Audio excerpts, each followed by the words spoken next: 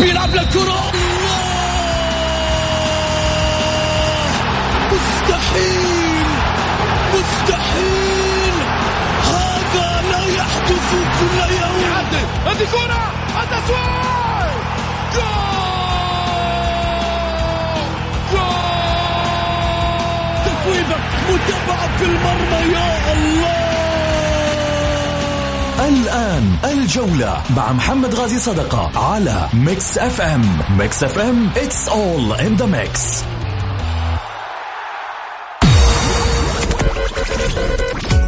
هذه الساعة برعاية موقع شوت. عيش الكورة مع شوت.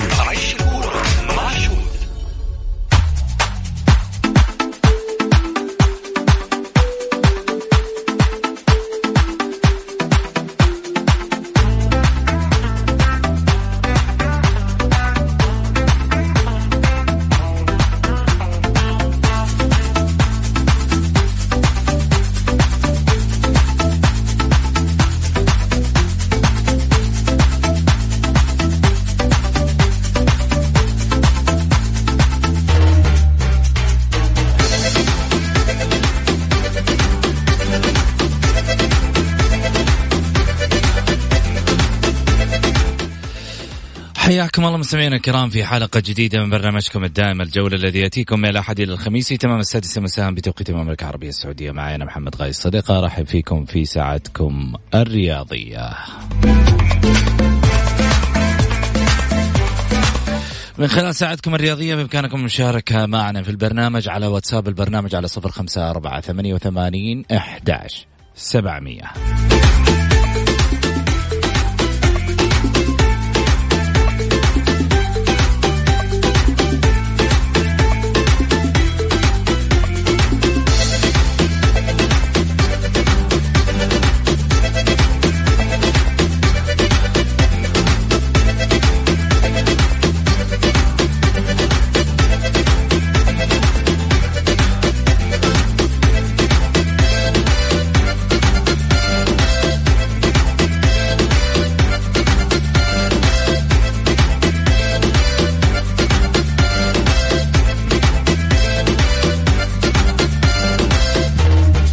ونروح على عناوين.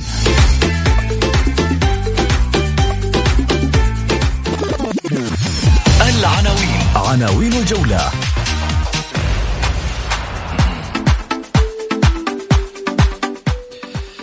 الجولة 13، النصر يكتسح والهلال يتعثر والأهلي يخسر والاتحاد يتدهور. ورقصني يا جدع.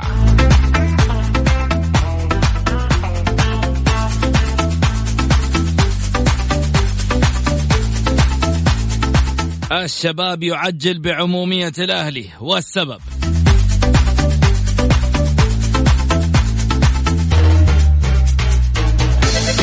استفتاء الحلقة.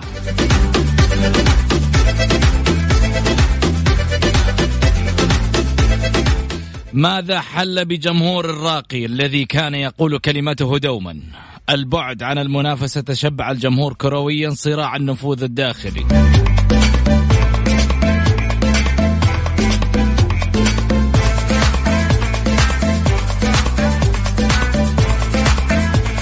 إعداد الحلقة من الأستاذ محمد بركاتي المنسق الإعلامي، كذلك أيضا السوشيال ميديا مبارك الدوسري.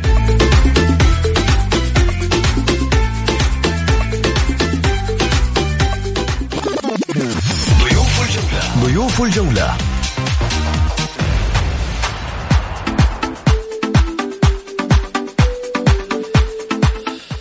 الكابتن الأستاذ الكابتن خالد جاسم لاعب المنتخب البحريني ولاعب نادي المحرق أو رفاع الشرقي، وكذلك أيضا الأستاذ علي البلادي الكاتب والناقد الرياضي.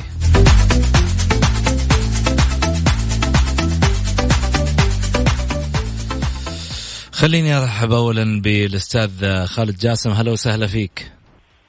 يا مرحبا، حياك الله أخوي بسعود. رحب فيك ورحب بالأستاذ علي بلادي ولجميع من يستمع لهذا البرنامج الشيق. يا هلا وسهلا فيك علي، كذلك مرحبتين.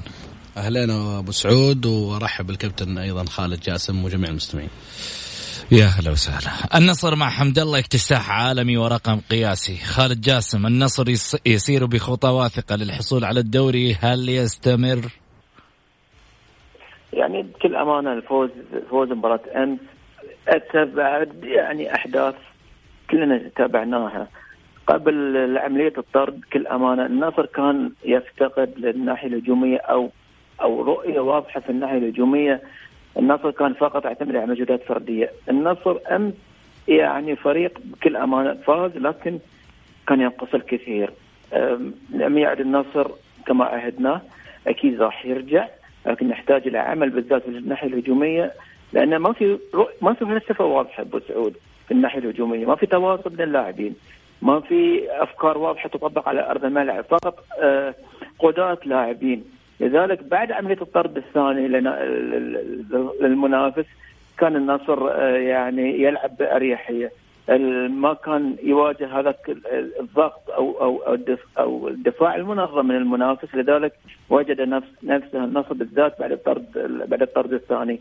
النصر يمتلك الكثير، لكن يحتاج إلى ملمة الأوراق، يحتاج إلى مراجعة النفس، يحتاج اللاعبين ليرجعون لوضعهم الطبيعي. أيضا واعتقد على مدرب النصر العمل بالذات في الشق الهجومي، لأن أعتقد هذا الشكل اللي قدمه النصر قبل عملية الطرد ما راح يخدمه في باقي المباريات. وهذا أتوقع أن النصر يعني عليه العمل كثير، والنصر قادر على منافسة بجد. جميل. علي البلادي، ما السر في قوة النصر، هجوم النصر بالرغم يعني تأخر مباراتين والعودة بقوة؟ والله شوف أبو سعود، النصر قوته هجوميا تتركز في حمد الله، هذا عموما طبعا مش في المباراتين. حمد الله لاعب قوي جدا، لاعب فعال هجوميا، رغم انه بدايته الاربع شهور الاولى كانت الموسم الماضي كانت يعني في كلام كثير عليه، بعدين رجع ورد على الجميع. تخيل انه حمد الله مسجل 57 هدف في 2019، متفوق على هداف اوروبا ليفاندوسكي اللي سجل 54 هدف. فحمد الله هو قوة النصر هجوميا يعني بما يتجاوز 50% واكثر. لكن لو نجي عند النصر، مستوى الفني الموسم هذا مش مستوى النصر اللي شفناه الموسم اللي راح. واتفق مع الكابتن خالد برضو، المباراة الحزم خدمته ظروف، المباراة كان فيها تقلبات فنية كثير ما بين الطرد ما بين الأشياء هذه.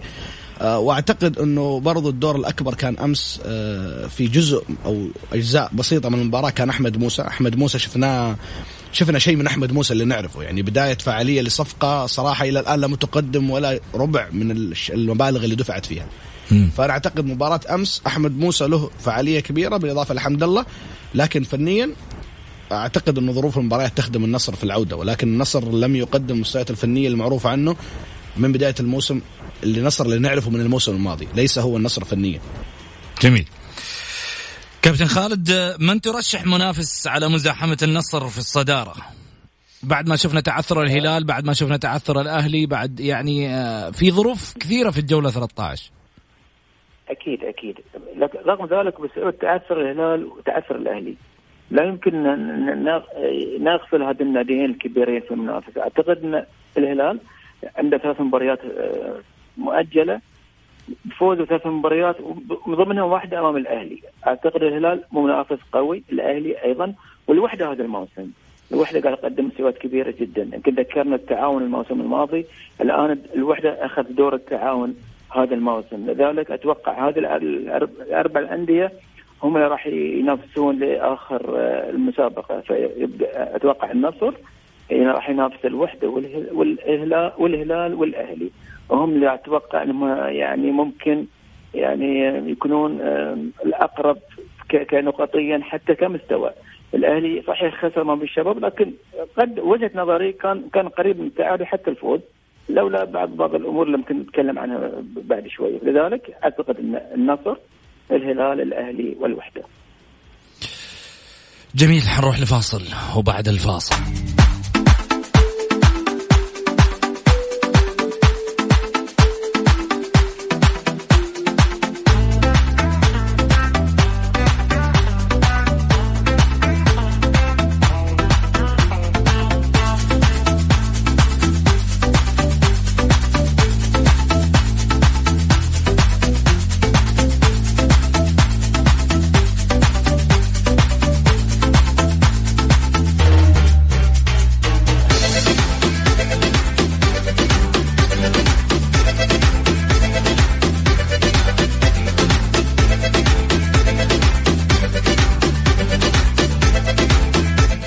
حياكم الله مستمعينا الكرام، ورجعنا لكم من جديد بعد الفاصل. ارحب فيكم ورحب بضيوفي علي البلادي وخالد جاسم. من جديد الهلال يتعثر في موقعة الحزم. علي، خلنا نسألك، بعد عودة الهلال من مونديال الأندية الهلال يفشل في حسم نقاط الحزم ويكتفي بالتعادل في الوقت بدل الضيع. ما السبب في هذا التعادل المخيب لآمال الهلاليين، بالرغم من أن يعني الفرق، خليني أقول جميعها الآن متخوفة من عودة الهلال، بالرغم من ذلك لم يكن هناك مفاجأة؟ والله أبو سعود، أنا أعتقد أن اللي صار بين الهلال والحزم أقدر أعتبره شيء لا يتجاوز اليوم السيء للنادي، يعني يوم السيء للهلال، بأنه أغلب لاعبينه كان منخفض مستواهم وليسوا مستواهم الحقيقي. أعتقد أنه كلنا نعرف مستوى الهلال الحقيقي في البطولة الآسيوية، في الدوري هذا الموسم، في بطولة كأس العالم للأندية. ربما يكون الإرهاق جزء، لكن لا أعتقد أنه الإرهاق يعني كان هو سبب انخفاض المستوى، لأنه كان في فترة راحة كافية.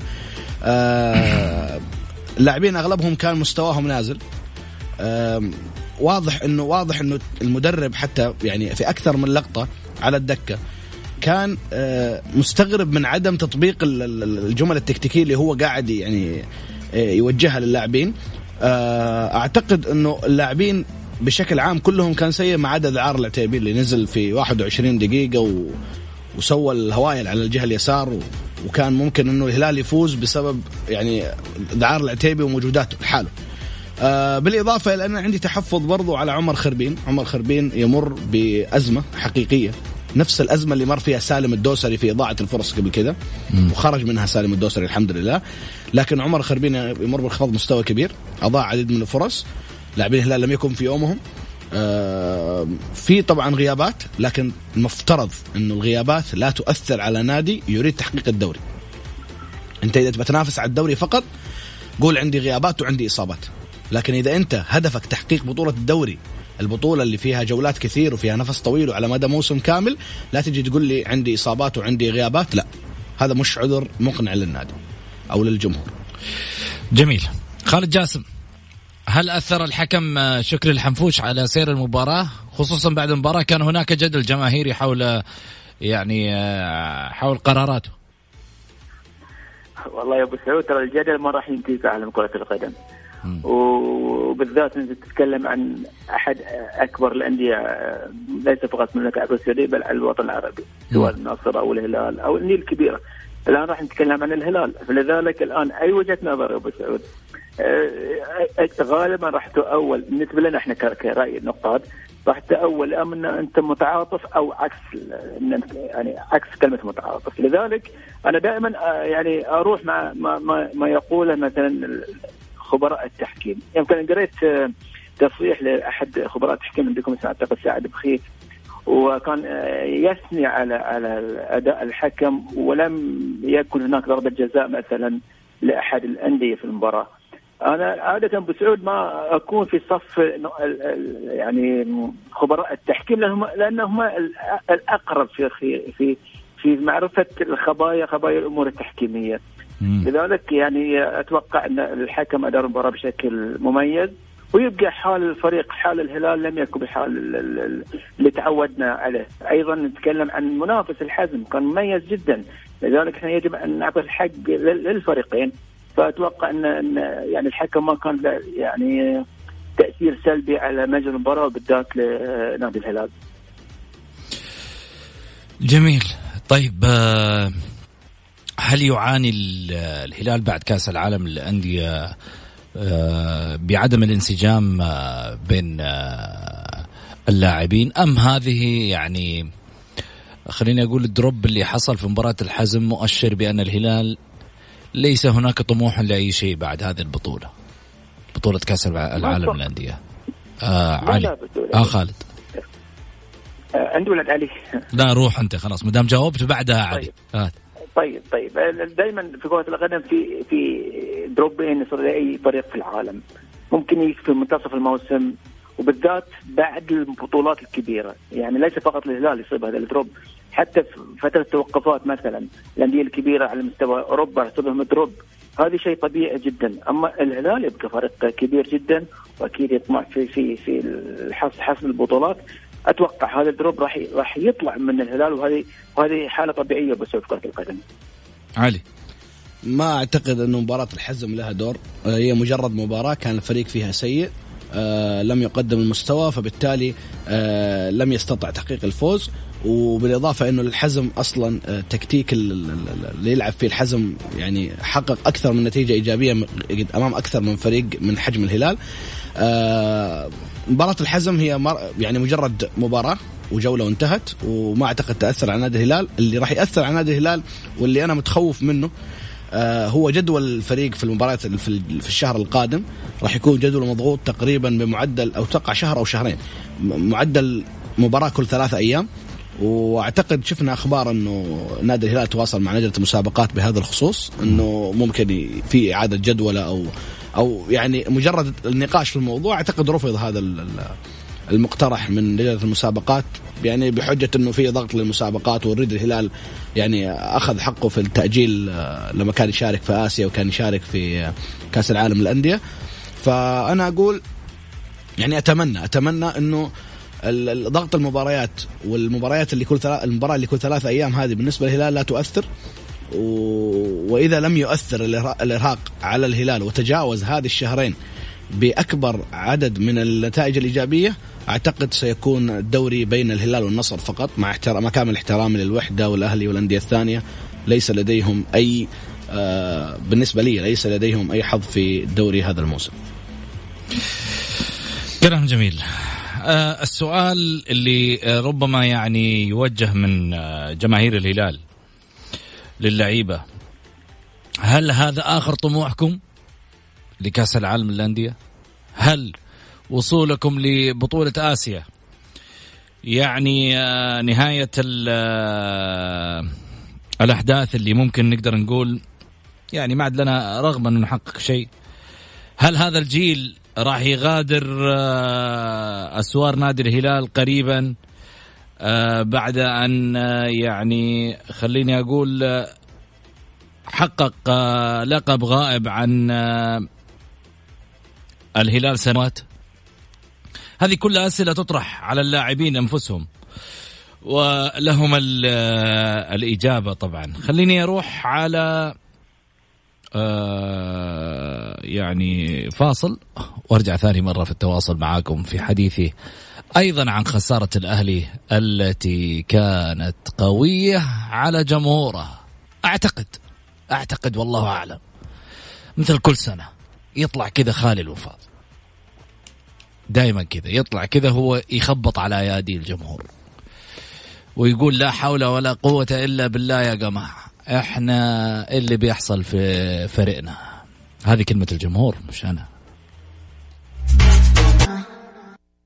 الجولة مع محمد غازي صدقة على ميكس اف ام، هي كلها في الميكس.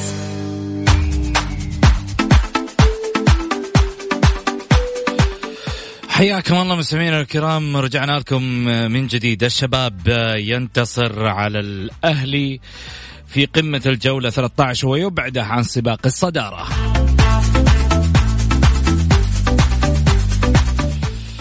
خالد جاسم رحب فيه من جديد، وكذلك علي البلادي أهلا وسهلا فيكم. خالد خلني أروح لك. الأهلي يفرط بالفوز بعد سيطرة على جميع فترات المباراة. هل قوة دفاع الشباب أم ضعف الهجوم والوسط الأهلاوي؟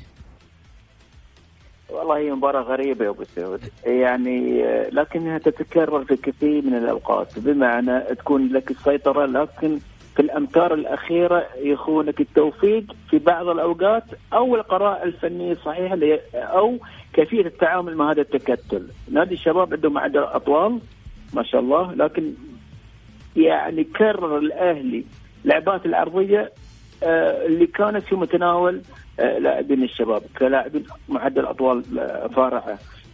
الأهلي وصل أكثر من مرة في الثلث الأخير، لكن يحتاج إلى تنويع. لو كان في تنويع كان ممكن الأهلي يحرز أكثر من هدف.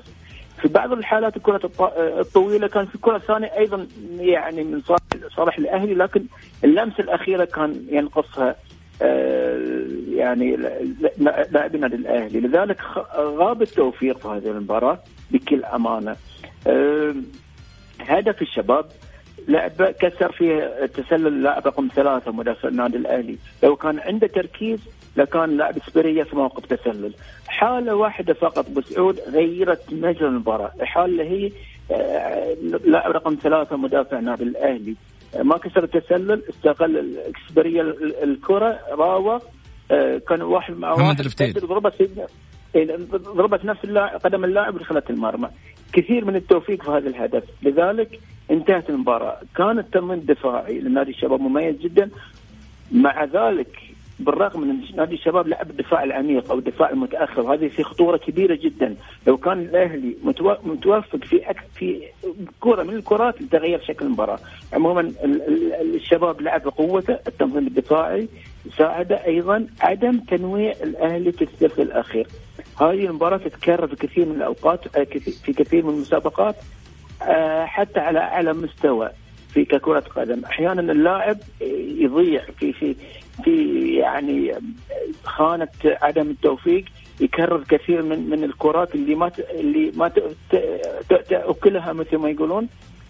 لاعبين نادي الأهلي طاحوا في هذه المشكلة، لذلك يعني هي ممكن حالة تتكرر في بعض الأوقات، لكن ما يمنع أن الأهلي وصل، لكن كان ينقص في الأمتار الأخيرة التنويع في تنفيذ الهجمات فقط لا غير. جميل. علي، لماذا الشباب يكون ندا فقط في مباريات الأهلي وكأنها نهائي؟ والله يا أبو سعود، شوف يعني شفنا يمكن مباريات قبل الأهلي كان الشباب فيها يعني يخسر بأقصر الطرق وبأقل المستويات أيضا من الفرق اللي أمامه. والله شوف أبو سعود، أنا في نظري إنه مباراة الأهلي والشباب أصلا فنيا لم ترتقي للمستوى اللي يطمع، يعني ما ارتقت فنيا للمستوى المطلوب أو المستوى اللي يرقي له المشجع أو المتابع حتى المحايد. الشباب والأهلي لا أتوقع أن واحد منهم قدم المستوى اللي يستحق عليه الفوز.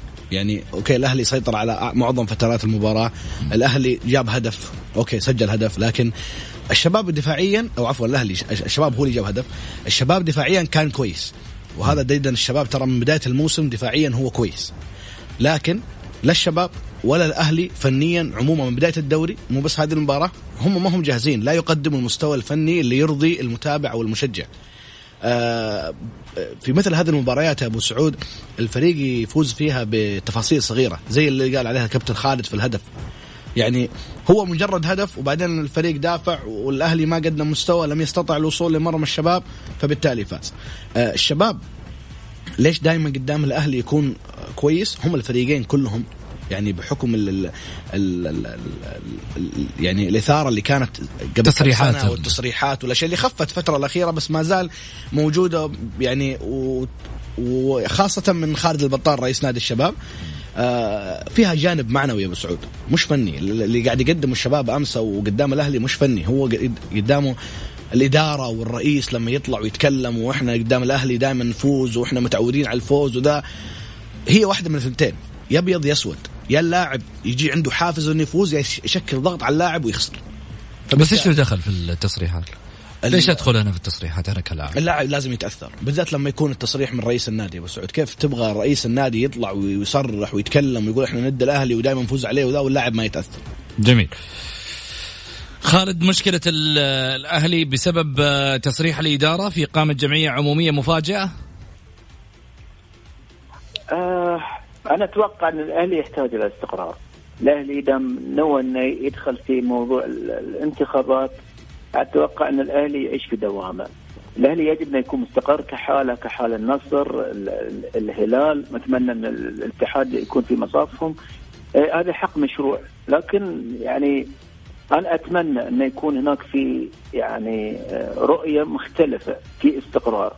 يمكن احنا يعني أتوقع أن بعض الإعلام يؤثر على مسار الأندية، بمعنى الإعلام محسوب على كل نادي. يعني يمكن أنا قريت تصريح بعد المباراة، يعني أنا ما عجبني من إعلامي ينتمي للنادي الأهلي، صب جام غضبه على الإدارة وعلى اللاعبين، وخلى اللاعبين كأنهم لاعبين هواة. مع أن أنا يعني أتمنى أن يكون هناك رؤية جديدة للإعلام الرياضي، لأن الإعلام الرياضي يؤثر مو بس في الشارع الرياضي بل على صناع القرار. فلذلك عملية الانتخابات أعتقد عملية مشروعة، لكن أتمنى الاستقرار، وأتمنى أن الإعلام الرياضي كما اللي قاعد تقدمه الآن أنت في برنامجك يرتقي بالشارع الرياضي إلى أبعاد أخرى، لأن مثل ما قلت لك كرة القدم السعودية على المستوى الوطن العربي هي رقم 1. الجمهور السعودي هو رقم 1، فعال مؤثر، ويحتاج إلى إعلام رياضي يوازي المرحلة. إحنا نعرف المرحلة القادمة في كرة القدم السعودية متطورة جدا، وقاعد نشوف بوادرها الآن على الأرض. فلذلك صناعة كرة القدم الآن قاعد يعني تتبلور، تتشكل كرة القدم السعودية. لذلك النادي الأهلي أحد أخطاء كرة القدم، يحتاج إلى استقرار، يحتاج إلى أعضاء فاعلين، وعندهم استراتيجية واضحة تنتشل الفريق إلى مصاف الأندية الكبرى. جميل. خلني أقول بس شغلة أنا لعيبة النادي الأهلي. يعني في رسالة جايتني، ربما هي من مشجع أهلاوي، يقول لي وش قصة البلطان؟ أجرم في الأهلاويين من يوقف عن تصريحاته.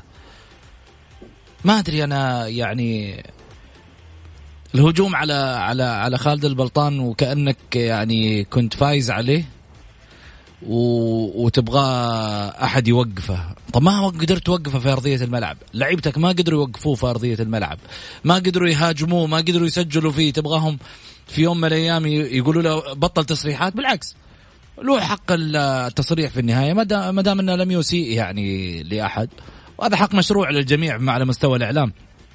أن في النهاية يدلي بدلوه، وعليك أن ترفض أو تتقبل، هذا شأن خاص بمن يتابع. ولكن لعيبة الأهلي، في رسالة من واحد أهلاوي محروق البارح، والله كان يقول كلمة واحدة. شفت واحد من المشجعين اللي طلع بفيديو كان محروق من الجمهور بعدم الحضور وما جو وما دعموا النادي. وينكم يا أهلاوية؟ جمهور الرياض كفوف حضر، لكن السؤال، هل لعيبة الأهلي راحوا من جدة ولا ما راحوا؟ لا يقولوا لي بس عدنان جستنية، أعتقد ما راحوا. نطلع فاصل ناخذ التواصل مع الجمهور.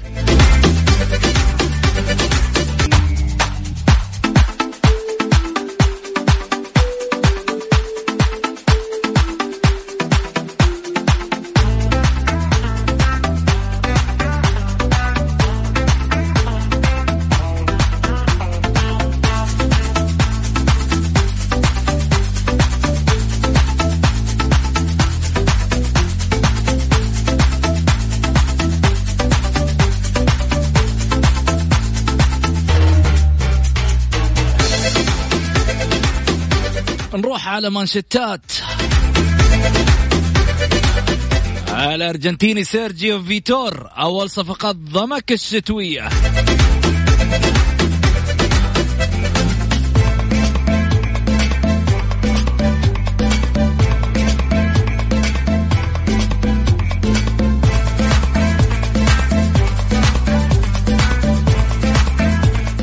اشتباك في ملعب مباراة الزمالك وزيسكو بسبب فوطة.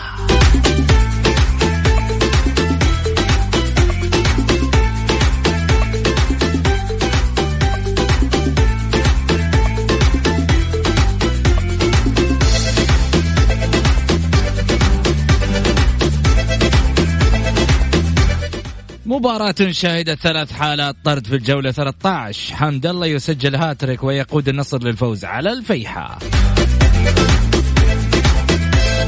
والهلال يستضيف العدالة غدا في مباراة مؤجلة من الجولة 10.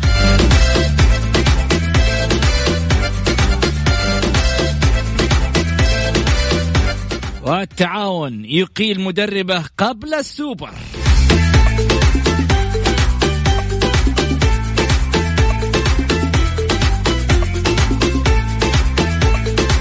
والفتح يصرف النظر عن صفقة انتقال عبد الله السالم من النصر.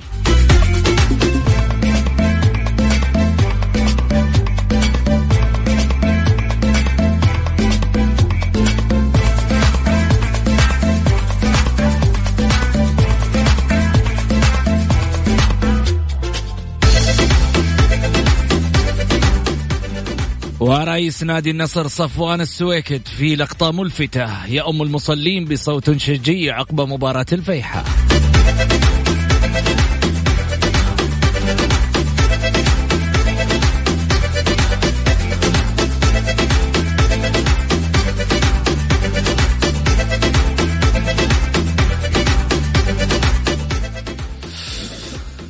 طيب خلنا ناخذ أبو صالح الشبابي. أبو صالح مرحبتين. ألو زين. نرجع مرة ثانية في حديثنا مع علي البلادي وكذلك أيضا أستاذ خالد جاسم. خالد إيش اللي ممكن يصير بأنه يعدل وضع الأهلي لعودته في المنافسة؟ وهل يستمر الشباب في تألقه والفوز بعد مباراة الشرطة العراقي؟ فاز على الأهلي كذلك. الآن بدأ يعود الليث لمكانه السليم. شوف سعود، يعني أعتقد الأهلي ما عنده ذيك المشاكل الكبيرة جدا اللي تستدعي أن يكون في تغيير جذري.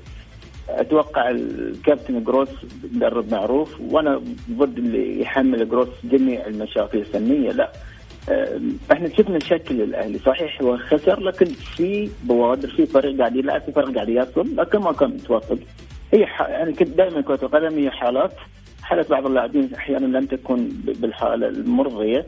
وأيضا لا تنسى أن قوة الخصم في الكرات العالية يعني ما مكنت الأهلي من يعني استخدام كل قوته بالذات في الكرات العالية. الأهلي راح يرجع، الأهلي ليس ببعيد عن الصدارة. الأهلي الآن أعتقد يعني في المركز الثالث، فلذلك الأهلي ما عنده مشاكل كبيرة جدا اللي ممكن تعيقه في مسألة المنافسة. فهذه وجهة نظر. الأهلي يحتاج إلى الصبر، يحتاج إلى التركيز، يحتاج إلى الاستقرار والإيمان بالقدرات فقط لا غير. جميل. علي. والله يا أبو سعود الأهلي ما هو يعني ماني شايف أي استقرار في الأهلي، على عكس الشباب أعتقد أنه المدرب الجديد فنيا لو أخذ فرصته ممكن يكون يعني عامل فارق. إلى الآن ما تقدر تحكم لأنه لسه الآن ثاني مباراة تقريبا. صحيح. فبالتالي ما ثاني مباراة مسجل فوزين. الفوز الأول أوكي، بس 6 نقاط يعني كاس. أنا ما أقنعني الفوز الأول، أقنعني بس أمام الشرطة. أيوه، بس الفوز الثاني قدام الأهلي قلت لك فنيا ما قدم المدرب الشيء اللي إحنا اللي يقول وصل شيء اللي أو أحدث فارق في تشكيلة الشباب. أنا أشوف إنه نحتاج على الأقل 3 إلى 4 إلى حتى 5 مباريات عشان نشوف جزء من الفارق اللي راح يعمله المدرب مع نادي الشباب، وممكن وقتها نقدر نحكم على الشباب. خالد محنبي مرحبتين. السلام عليكم يا أبو سعود، أمسي عليك وأمسي على رواد الجولة وعلى مشاهدين الجولة كلهم مستمعينها. يا هلا وسهلا، تشرف بك. تفضل يا خالد. أنا بتكلم بس عن نادي الاتحاد. سمعنا قبل فترة إنه في خارطة الطريق لنادي الاتحاد، إنه الأستاذ أنمار حيتكفل بلاعبين والأستاذ المديرم بيتكفل بلاعبين. أنا أشوف إنه خارطة الطريق الآن لنادي الاتحاد بإقالة الإدارة كاملة، وعلى رأسهم أنمار الحايلي. يعني أنا أشوف إنه أنمار يكفي لين هنا، يعني النادي ما عاد يحتاج يعني أكثر من كده، يعني خلاص أنا أشوف إنه يكفي. وانت انسان احنا نعرف انك انت محب لنادي الاتحاد وانك عاشق لنادي الاتحاد، ولكن هذا الوقت مو وقتك يا انمار. خلاص اعطي المجال لغيرك، والاتحاد في رجال كثير يشيلوه. يعني اللي يقول ما في الاتحاد احد الان يشيله، لا، في ناس قادره انها تشيل نادي الاتحاد، بس هو يبعد عن الكرسي. زي مين؟ بس في كثير. اول واحد انا ممكن لو الهيئه الرياضه اليوم كلفت حاتم باعشم برئاسة النادي يرأس النادي، لو كلفت ولد أحمد مسعود حيرأس النادي، لو كلفت أي أحد من أعضاء شرف نادي الاتحاد قادرين أن يمسكوا النادي يشيلوا النادي الآن. لا تقول لي كلهم حيسيبوا النادي، أما إنه هو حيكون خارطة الطريق. لا، هو الآن أنا أشوف إنه خلاص إلى هنا كفاية. يعني بعد المباراة حقت أمس أنا أشوف إنه كفاية والله. يعني أحفظ تاريخك. إحنا نعرف إنك أنت محب لنادي الاتحاد، أنت دعمت نادي الاتحاد، أنت ما قصرت مع نادي الاتحاد، بس هذا الوقت مو وقتك يا أنمار. طيب. والله مو وقتك. أنا أشوف إنه تستقيل وهيئة الرياضة قادرة إنها تجيب لنا شخص إن شاء الله قادر على إعادة نادي الاتحاد. السلام عليكم ورحمة الله وبركاته. شكرا خالد، يعطيك العافية. طيب خليني أخذ رأيك علي فيما ذكر خالد عن نادي الاتحاد. أبو سعود أنت تعرف رأيي في نادي الاتحاد، ونريد تكلمنا عليه وأعطينا الموضوع. نادي الاتحاد يعني يقول لك أنمار مفترض إنه يرحل يترك النادي، أنت معاه أم ضد؟ والله ما نعرف التفاصيل اللي موجودة يا أبو سعود، لكن أنا ما أعتقد أنه رحيل أنمار الحالي هو الحل لنادي الاتحاد. راح يروح أنمار، قالوا سيارة ورحل سيارة، الآن أنمار بالضبط. أبو سعود أنمار الحالي راح، طيب مين راح يجي مكانه؟ هل راح يحل المشاكل؟ هل راح يدفع الديون؟ هل راح يكون عنده ميزانية يجيب لاعبين؟ هل المشكلة أصلا فنية في الاتحاد؟ راح المدرب جاء مدرب، راح اللاعب جاء لاعب؟ لا، المشكلة إدارية أكبر من كذا. المشكلة في الصراع اللي داخل نادي الاتحاد. نادي الاتحاد يحتاج رئيس يلتم حوالينه الجميع، ويكون قادر ماليا وقادر إداريا أنه يدير النادي. وهذه الأشياء لا تتواجد إلا في أشخاص قليل، ومنهم اللي أنا ذكرته أوريدي في حلقة سابقة معاك، وقلت أنه لؤي ناظر هو ربما يكون الشخص الوحيد اللي يقدر يمسك نادي الاتحاد حاليا، وربما يعني يسوي شيء مع الاتحاد ولو كان بسيط يعني. لكن رحيل أنمار الحالي ليس هو الحل أبدا، إلا إذا توفر البديل اللي تتوفر فيه الشروط أو المواصفات اللي تكلمنا عليها. وعلى فكرة أبو سعود ترى في صديق لي تحدث أول عن، وعلى فكرة اختلفوا معاه كثير، لكن أنا أرى أنه في جانب منطقي اللي هو الحل الوحيد اللي ما حد جربه، أنه يكون في لاعب سابق زي محمد نور يرأس نادي الاتحاد، يلتف حوالين الجميع، ويكون أحد عنده يدعمه ويعطيه شوية فلوس شوية ميزانية عشان يزبط. يمسك هو رئيس نادي، يمسك هو رئيس نادي. محمد نور يمسك رئيس نادي. هيدا أحضر. وليش يدحضر؟ أنا أقول لك ليش. إيش مشكلة الاتحاد؟ مشكلة الاتحاد في الصراع. لو جاء محمد نور خلنا من مسألة الصراع، أنا أقول لك خلينا من مسألة الصراع، أتكلم بواقعية. يعني محمد نور إيش الفكر اللي حيكون عنده عشان يقدر يقود نادي في قرارات مالية وفي قرارات إيش الإمكانيات اللي عنده؟